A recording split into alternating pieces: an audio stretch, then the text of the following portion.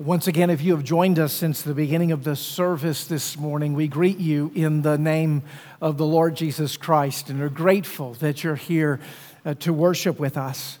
We are in the midst of a series in the book of Exodus entitled Delivered. You'll notice that there in the bulletin. You'll also notice the text of Scripture that's before us, Exodus chapter 12, beginning in verse 14. And I want to encourage you, if you would, to just follow along with me as I read this text of Scripture and as we give our time and attention to it, and then ask for the Lord's help and His blessing here in just a moment. Let's look together. Exodus chapter 12, beginning in verse 14. This day shall be for you a memorial day, and you shall keep it as a feast to the Lord throughout your generations. As a statute forever, you shall keep it as a feast. 7 days you shall eat unleavened bread. On the first day you shall remove leaven out of your houses. For if anyone eats what is leavened from the first day until the seventh day, that person shall be cut off from Israel. On the first day you shall hold an assembly, and on the seventh day a holy assembly. No work shall be done on those days, but what everyone needs to eat, that alone may be prepared by you. And you shall observe the feast of unleavened bread, for on this very day I brought your hosts out of the land of Egypt. Therefore you shall observe this day forever, throughout your generations, as a statute forever. In the first month, from the 14th day of the month at evening, you shall eat unleavened bread until the 21st day of the month at evening. For 7 days no leaven is to be found in your houses. If anyone eats what is leavened, that person will be cut off from the congregation of Israel, whether he is a sojourner or a native of the land. You shall eat nothing leavened in all your dwelling places, and you shall eat unleavened bread. Then Moses called to the elders of Israel and said to them, Go and select for yourselves lambs according to your clans, and kill the Passover lamb. Take a bunch of hyssop and dip it into the blood that is in the basin, and touch the lintel and the doorpost with the blood that is in the basin. None of you shall go out of the door of his house until morning, for the Lord will pass through to strike the Egyptians. And when he sees the blood on the lintel and on the doorpost, the Lord will pass over the door and will not allow the destroyer to enter your houses to strike you. For you shall observe this rite as a statute for you and for your sons forever. And when you come to the land that the Lord will give you, as he has promised, you shall keep this service. And when your children say to you, What do you mean by this service? You shall say, It is the sacrifice of the Lord's Passover. For he passed over the houses of the people of Israel in Egypt when he struck the Egyptians, but spared our houses. And the people bowed their heads and worshipped. Then the people of Israel went and did so as the Lord had commanded Moses and Aaron. So they did. The grass withers and the flower fades, but the word of our God will stand forever. Amen. Let's pray together. Our Father in heaven, we would ask now that you would grant great insight into this marvelous text from Exodus chapter 12. We would pray that you would train us and teach us about the importance of what's happening right now, the worship of the living God, and why circling in and around you through the elements of worship is indeed the way in which you grow up, meet, and change your people. We long to see you today by faith, Lord Jesus. Would you reveal yourself by the Spirit in this word? And would, Lord, you teach us to be more like unto your people, growing into the likeness of Jesus this day as we worship you in spirit and in truth. Come and meet with us, we pray. In Jesus' name, amen. Well, we're in a section of the book of Exodus that is, well, right on the cusp of the first among a number of really important moments in the redemption of Israel's own life as the nation of God. We have looked at the plagues the last several weeks together. We've considered the first 9 plagues that are given in Exodus chapter 7 through Exodus 10. We've dipped into Exodus 12, and you saw even hinted at in the text that's before us the threatened plague 10, which is when the Lord sends the angel of death, who's described here in this passage as the destroyer, as the last and final judgment upon the nation of Egypt before he releases his people. And he brings them out through the sign and the wonder of the Red Sea as it parts, and then destroys the Egyptian army as those waves of the Red Sea collapse upon them, and the people of Israel begin their journey in the wilderness. We're right on the cusp of that moment. Some of you are very thinking, right in your mind, your Charlton Heston is in mind, right? You've got all of those scenes kind of playing before you in the Ten Commandments movie, and you remember those moments. And we're in that high drama, we're in the high tension of the book of Exodus, which is why this text is so unusual, so strange.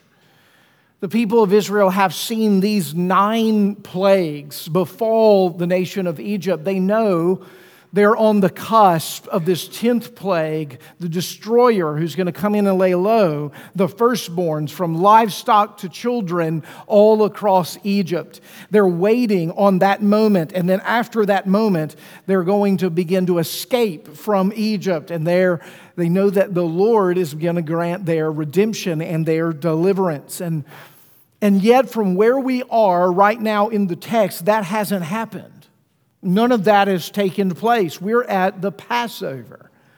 We're at the instructions of taking the meal, the guidance as to what the meal should look like and what it all entails, the promises that were given to God's people that He will not destroy Israel if they apply the blood to the lintels and the doorposts of their homes. He won't destroy them. He will indeed save them. They will take shelter under the blood. They will have refuge given to them, salvation given to them by God. They're at that point in the midst of this story, and God slows everything down right here. And He gives them a long instruction in how they're going to worship for generations to come. Now, that's a very peculiar thing until you understand that the most important thing about you and me is the fact that we are worshipers of the living God. I wonder if that's what you would describe as most important about you when you were asked, what is unique and important about you as a human being, about a person who is fashioned, male or female, young and old, from whatever background, that you would say what is important, what is special, what is maybe the most important aspect of who it is that I am, is that I am a worshiper of the living God. I think very rarely would we think in those terms, correct? I love asking people to tell me stories about themselves just to see what it is that they'll tell me. Tell me a little bit about yourself. The other day I was actually at Discount Tires, because I love hanging out at Discount Tires, and was there in the lobby, and a lot of happy people at Discount Tires, and as I was there fellowshipping with them, a woman came in, a delightful woman. She just had the kind of countenance, you look at a person and they just sort of bring you to peace. Do you know these people? What a gift those people are to us, to our community. When you just look at them and just their visage, just their face, just sort of brings you to peace. She was that kind of woman. I'd never met her before, but she kind of burst through the door, and you could see there was a cheeriness about her, and came right next to me as I was in line, and just said, "Oh, the Lord brought me here in very quick time." That was her comment, and of course I immediately was interested. And so I turned to her and introduced myself, and I asked her, are you a Christian? And her response, I've never had anybody respond this way. She responded, "It's the most important thing about me." That was a response. Would you respond that way? Would you say, I'm a Christian, it's the most important thing about me?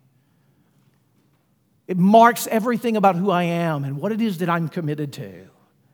I am one who is devoted to God and to His Son, my Savior, the Lord Jesus Christ. It's the most important thing about me. Do you see, when God is actually calling us and instructing us in worship, He's instructing us in what is first and foremost about every single one of us in this room and every single person actually in the world. That we have been shaped by the image of God to be worshipers of the living God. This is why we, Reformed and Presbyterian types, if that's you here in this room, and it's okay if it's not, but we love this document that came out of the 1600s called the Westminster Confession of Faith. We think that this document helps us understand the structure of the Bible and some of the big truths of the Scripture. And one of the things that we love about it is this thing called the Shorter Catechism. It's a question and answer that's meant to train us in the truths of Scripture. And the very first question in the Westminster Shorter Catechism, some of you in this room know it, what is the chief end of man? We might put it in today's language, what's the purpose for which we have been made? And the Westminster Shorter Catechism responds, to glorify God and to enjoy Him forever. That's your calling. To glorify God and to enjoy Him forever. We have been made, in other words, that's the Westminster's way of saying, you have been made and designed for worship. I believe that every single one of you in this room have an innate desire to worship God. Now, you may not see it as that. You may not understand it as that. In fact, you may balk at that when I say that every single one of us have an innate desire to worship God. I don't even know if God exists, much less a desire to worship Him. And I think that in that question, in that kind of rejoining question, then we need to ask the question, what is worship then? It might not be God that you're thinking of, but I want you to know that no matter whatever it is, you're worshiping something because you are by nature designed as a worshiper. You're designed as, the Old English word for worship kind of hints at this. The Old English word for worship was worthship. It was that you see something worth celebrating, praising, pursuing, rejoicing in, giving your life to it. That if you have anything like that in your life, you're worshiping. For some of us, it's music in here. We love music. We spend incredible amounts of money and incredible amounts of time on music. For some of us, it's sports. For others of us, it's our jobs. It's our possessions, it's our comforts, our achievements, it's our relationships, whatever it is. Some of us in here, it would be the Lord, and for others of us in here, it might be things of this world, but there's none of us in here that aren't worshiping. All of us are devoting ourselves to something, and it's because you've been designed by God as a worshiper. You have been designed to determine what is worth it in life. What should you give your life to? In this particular passage, the Lord is, before the salvation that even happens, already paving in the way the need for the people of Israel to be worshipers of Him. Now, I want you to see, just very firstly in this text, because this sermon's a little different than some of them. Last Sunday, we had the privilege of looking at the Passover together from our dear brother, Tony Giles, who, praise the Lord, is in Spain this morning. He has made his way across the pond and is there. Thank you for praying for him. Continue to pray for our brother as he serves over there. As he last week unfolded the importance of the Passover, its significance, and the ceremony, the feast itself. This morning, we're really focusing on the fact that it's a feast that we continue to feast on. It's a worship directive. It's a pattern for our lives. That's what's really being given to us here in Exodus chapter 12. That's where our focus is. And I want you to see that because you've been designed as a worshiper, God is prioritizing worship in this passage over and even before He saves Israel. That's how much He's committed to His worship. Now, I just want to remind you, When we started this journey of Moses heading into Egypt to talk to Pharaoh, that was way back in Exodus chapter 4. And when we did so, we looked at the scope and sequence of what God said would happen. God said, Moses, I want to tell you what's going to happen. I'm going to show you these powers and these signs and wonders. I'm going to use you as my representative to Pharaoh. But when you get there, you're going to tell him, let my people go. And you know what he's going to say? He's going to say, no way, Jose. I'm not letting your people go. And I don't know who you think you are coming in here telling me, suzerain and king of the world, master of the kingdom of Egypt, the greatest superpower of the day. I don't know who you think you are telling me what it is to do. And Moses, I just want you to know that over time, I'm going to have you keep going to him. He's going to keep saying no, but I'm going to just whittle away at all of his idols, all the things he trusts in. You see, that's what the plagues were. Do you remember this? The plagues all represented idols that the Egyptians and that Pharaoh trusted in. When he blotted out the sun god Ra, when he made the Nile bloody, when he sent in the insects, each of these represented deities that the Egyptians held as someone they could trust in. They thought they were worth homage and worship. And God was saying, your gods are powerless in the face of what I would bring. And he's humbling Pharaoh himself, even letting Pharaoh know, who Pharaoh thought he was a god, that he's now going to take his own son, who would be the next deity to take the throne of Egypt. We're seeing God lay low all of the idols and all of the power in Egypt, uncreating that kingdom. Why? Because he wants to show that he alone is worthy of worship. He alone is the true and living God. That's the purpose of what he's doing. He's showing the priority of it. And so when he came to Pharaoh, Moses said, let my people go, speaking on the behalf of God.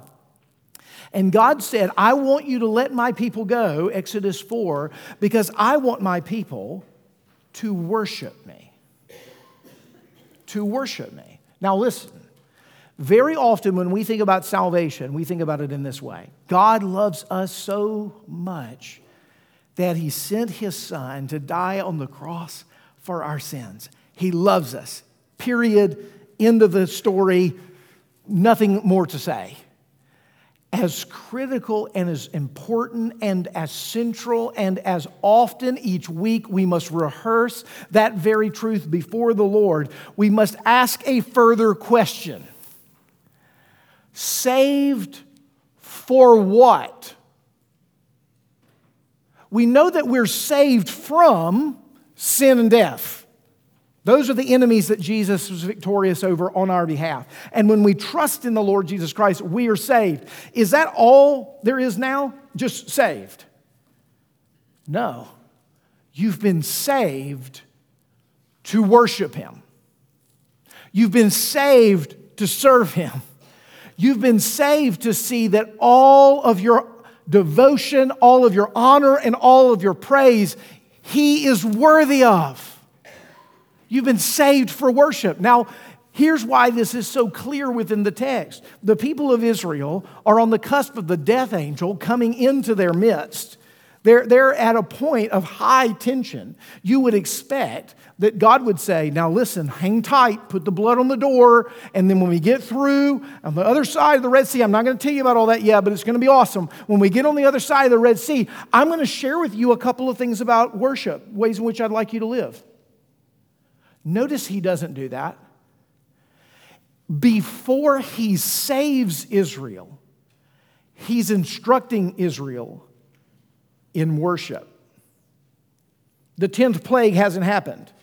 The exodus out of Egypt hasn't happened. The Red Sea event hasn't happened. Why is he spending so much time instructing them on worship before he even saves them? Because worship is the end game.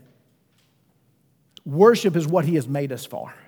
Devotion utterly to him is what he's crafted us for. He wants us to see that the priority of worship is the forefront of this celebration of Passover and the unleavened bread feast. Notice here this priority that's showing itself through and through is that we don't stop at salvation, but we go further and say, because we're now saved, how then should we live? What has the Lord called us to? To glorify Him and enjoy Him forever. Do you know what? That's what God is committed to. God is committed to His glory and you glorifying Him. And He enjoys you and I most when we're enjoying Him. That's where His joy just becomes all the more because He sees Christ being reflected through us. He sees His own Son's love and devotion changing us, where we're willing to do whatever it is that He's called us to do to be followers of Him. This is the priority of worship that we see in this text. He's already instructing them in worship before He's even saved them. But I want you to see, secondly, in this text that He tells us about the practice of worship. What should this worship actually look like? Look at verse 14.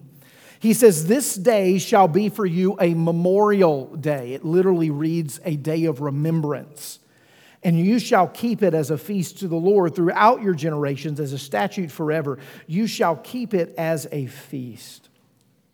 Then again, look at verse 17. "You shall observe this day throughout the generations as a statute forever." And again in verse 24, he says this, "You shall observe this rite as a statute for you and for your sons forever." So notice what he's saying about this feast of Passover, also referred to as the Feast of Unleavened Bread, same feast. He's saying to us, you're going to remember this annually, and you're going to revisit it over and over and over again. Now, what's remarkable about that is he's actually ordering the days and the times of the people of Israel at this point. Did you know that Passover is actually the first celebratory holiday in the Jewish religious calendar? Notice how it's structured here in the text on the first month of the year. Well, the first month of the year, spiritually speaking, religiously speaking, for the people of Israel was the month of Nisan. And it was in the 14th day of that month, for 7 days, they're going to eat the unleavened bread leading up to Passover. Now, here's what's interesting. That's actually not the beginning of the calendar year. It's the beginning of the Jewish religious calendar. So it's very similar to what we often do here at Cornerstone, right? What's the beginning of the church calendar year? Well, if you're looking at the unfolding of the church calendar, it's Advent, which means somewhere at the end of November or the 1st of December is actually the beginning, so to speak, of the religious calendar. Well, the beginning of the religious calendar in the Old Testament was Passover. The first festival to celebrate was Exodus. Why is that important? This is how God wants the people of Israel to begin their devotion to Him. This event is going to be to them their salvation. They're going to look back to this event and say, that's when it all began, the great redemption from slavery, as we are made sons and daughters of the Lord, as He carries us from slavery into the new promised land. This is their very real sense, the beginning of their calendar. And what it is that we see is that every year when the month of Nisan rolls around, they celebrate it. Numbers chapter 9 tells us that they celebrated it throughout the 40 years of their wilderness wanderings. When Joshua led the people of Israel across the Jordan River into the promised land, you know the first thing they did? They celebrated Passover. They kept the feast. That's the language here in the text. Why did God establish a feast that they would have to go back to over and over and over to remember event? Because He wanted to weave the gospel, the good news of their deliverance, into their soul. He wanted it so much, He turned it into a meal. And He says, I want you to swallow my deliverance. I want you to eat it around the table. I want you to be reminded of how I cared for you and loved you and protected you. And I want, as you partake in it, for your joy to be increased in me and your worship to continue to be pronounced in me. It's the glory of what worship is meant to do. It's meant to call us to remember. You see, that's why we're here today. You know what worship is? In one way of speaking, it's a practice of remembering what you already know and totally forget every week. Is that not right? Don't you, like me, come into this room each week like, like not knowing up from down, from left to right. And then in the midst of worship, as the psalmist says, in the house of prayer, all becomes plain. And again, you see the eternal things and how you've given up your life to the temporal things this day. And now you're restored in a way that you had lost your way in the world and you remembered. You notice normally, you don't really, for those of you who've come to worship for a long time, you sometimes learn brand new things, but you very often remember the things that you know. Bingo. That's exactly what worship is. It's meant to be a practice of remembering what it is that God has done. Notice he calls it a Memorial Day. We've got Memorial Day coming up here in America, right? Coming up next weekend, and on Monday, we'll remember those who died in service to this country. It's a Memorial Day. It's a remembrance day where we go back and we reflect on the sacrifice that has been given. What is actually taking place here? We're to go back and reflect on the sacrifice, the lamb, the feast. Now, notice what's so interesting about it is that he not only causes us to remember, he calendars it. He doesn't just say to you like, hey, somewhere along the way, y'all think of this again. That's not what he says. He says, on the 14th day of the first month, and for 7 days, I want you to eat unleavened bread, and I want you to go through the work of Passover, and as you eat the bitter herbs, I want you to remember your bitter slavery. And as you eat the unleavened bread, I want you to remember that you had to get out in haste. Didn't have time for the leaven to be able to raise the bread up. You just ate unleavened bread. And as you notice in this text, didn't you, that you needed to get all the leaven out of your house. Leaven later in the Old Testament and then confirmed in the New Testament becomes a symbol or an image for sin, for unrighteousness. And it's meant to say that you clean as you would spring clean your house. Some of you have been spring cleaning your house, right? You've been finally getting to the garage, right? Finally cleaning it out. Well, this is the spring cleaning of the soul. Passover is. It's where you would get all of the leaven, all of the sin, so to speak, symbolically out of the house in order that you might be wholly devoted to the worship of the Lord. And as they ate the unleavened bread, they thought of the purity and they thought of the holiness that the Lord had called them to. And they thought and went back over the stories that their children were asking them about because they weren't there when they saw it. And then they ate the lamb and they dipped the hyssop branch in the blood, and they reenacted and relived the memory of Passover in the Exodus. You know, I was struck this week how this works just the way that we work, right? We had a birthday in our house this week. Our son Luke turned 10, double digits this week. And as Facebook is known to do, it gives me memories, right? Does it give you memories? It gives none of you memories, apparently, but it gives me memories, and the memories that it gives me is of former birthdays of Luke, right? And so I remembered, oh, that's what we did last year, and that's what we did the year before, and these things started popping up on my phone, and I remembered Luke, and I got all the way back to his birth picture in the hospital when he's wrapped up in that little burrito blanket. You know what I'm talking about? And I was like. And you know, as I'm looking at each of these pictures and I'm going down remembering lane, what's happening to my soul? It's tenderizing. Gratefulness.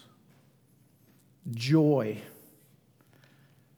Emotions begin to show up. Because all of a sudden, my son, who I just wanted him to clean his room a minute ago, is now to me a gift. What happened? What's happening right now to you and me? We're remembering what our God has done, and our hearts are softened, and we're reliving it. There's a rehearsal that often goes with that. I didn't think of this until I was in the first sermon this morning, but just triggered back as I guess I'm on memory lane. But when Christy and I married, it'd be 21 years coming up in July. We left our reception, and we didn't get any food at our wedding. Anybody else have this issue? Like you're eating food, like everybody else ate, but We fed them, We didn't get any food. So we leave and we're starving, and we didn't really take any food with us. We get down to the destination, down to the beach, and we're unpacking and starving, right? And all we find in our stuff is Barq's root beer and goldfish. Those are the two things we find. And what did we do? Well, we ate Barq's root beer and goldfish on our wedding night. Now, it's a dinner of champions, as you know. Coveted meal, root beer and goldfish. Occasionally, for our anniversary, you know what we'll do? We'll drink root beer and we'll eat goldfish. And you know what we'll do? We'll remember. We'll remember. We'll remember the love. We'll remember the memories. We'll remember the depth. We'll remember the meaning in the trivial root beer and goldfish. What is God doing as He has them rehearse the supper over and over again? Are they going somewhere? No, just in their soul. Just in their soul. And as they go back to the deliverance in their soul, you know what happens? They're renewed. They're alive again. They're awake to the reality again. They're back. They're restored. That's the goal of worship. That's what it's meant to do. And He calendars it and He rehearses it because, as we practice worship, as we give priority to worship, you know what begins to happen? We begin to experience the power of worship. The power of worship begins to shine through us. All of a sudden, we begin to be shaped from the inside out. Do you know this is why we have various elements in a worship service? Maybe you've wondered how we come up with these worship services. What mad scientist sits down and goes through these worship services and designs them. Well, as you're thinking through worship, the recognition is the various elements, like the eating of the bitter herbs and the eating of the unleavened bread and the blood and the lamb are all picturing to you something. And as you walk through the order of worship this morning, it's taking you through the recognition of God's praise for the glory of who He is. It's taking you into the depths of your sin, confessing before you. It's rising you up to the assurance that He loves you and forgives you. He's instructing you now from His Word, and He's going to lead you to communion as you come to His table, and He's going to send you out with a blessing and a benediction. And along the way, your heart will be touched in a variety of ways. Sometimes it'll be, believe it or not, unusually in the sermon, very often in the hymns, very often in the prayers, and sometimes when you put that wine to your lips. In all of these rehearsals, as you're walking through the truths of the Scripture, the worship of the living God is coming to you through a variety of channels. You see, it's not just a matter of words. It's a matter of actions. Do you notice He gave them a meal? He didn't have to give them a meal. Why did He give them a meal? Because He wanted not just their minds to think ideas, He wanted their bodies to be devoted to Him. He wanted them to taste and see that He's good. He wanted them to touch the realities of the kingdom. He wanted the whole of who they are. That's why as we walk through the order of service this morning, it'd be multiple things that might actually stir the heart and the affection of you as people. And it's working in conscious ways and it's working in subconscious ways, right? Sometimes you have a revelation or a dawning or a renewal. But let's be honest, sometimes worship, it's just not very exciting. I said it. It's okay. I said it. Some of you are thinking that now. It's not very exciting. That's true. That's difficult for us, especially North American types, when we think worship should feel like a concert or an event or an athletic event or whatever we think it should be. But notice it's calendared and it's regular, not because every moment of the service is absolutely inspirational and it changes us from the inside out. There's a method and a wisdom to the rhythm and the pattern that shapes you, not just from the inside out, but from the outside in. We tend to come into worship saying, oh, I hope the sermon is finally about something that I care about. Or they sing that hymn. Or they do something that means something to me. And what that actually means is that we're really focused on ourselves rather than God most of the time, even when we're in worship. It's okay, there's grace for that. But the reality is that we overestimate oftentimes what one worship service might do, and we underestimate what 20 years of worshiping might do. When you steadily come to worship when you don't want to, and in the midst of worship, you love Him again. And you love Him again. And you love Him again. When you are over and over shaped by the consistency of steady worship. He calendared it annually. He wanted them to rehearse the details. Not because every kid who was 6 years old is like, hey, I want to go play Xbox, okay? I don't want to sit at the Passover feast. Of course that was the case. Son, sit at the Passover feast again and again and again. Because the wisdom of worship leads from priority to practice to power over time, leading us to the person of the Lord Jesus Christ. Isn't that what happens? When on the very night in which Jesus was instituting the Lord's Supper, He was having the Passover feast, right? And the Passover feast was moving from a feast that was symbolized something to the fulfillment of the thing.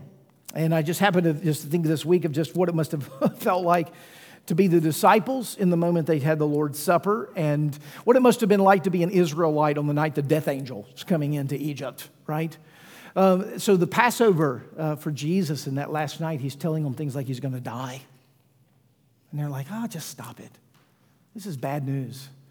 And on the night of the Passover, the original Passover, people were dying all around you. Like, if you have a sweet idea of what this meal was like, you're missing it.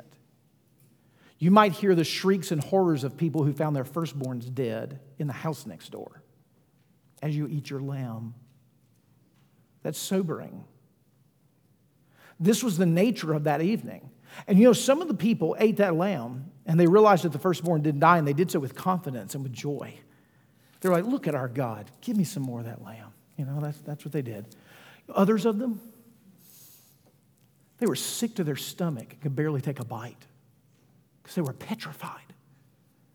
They weren't sure if they could trust the promise of the Lord.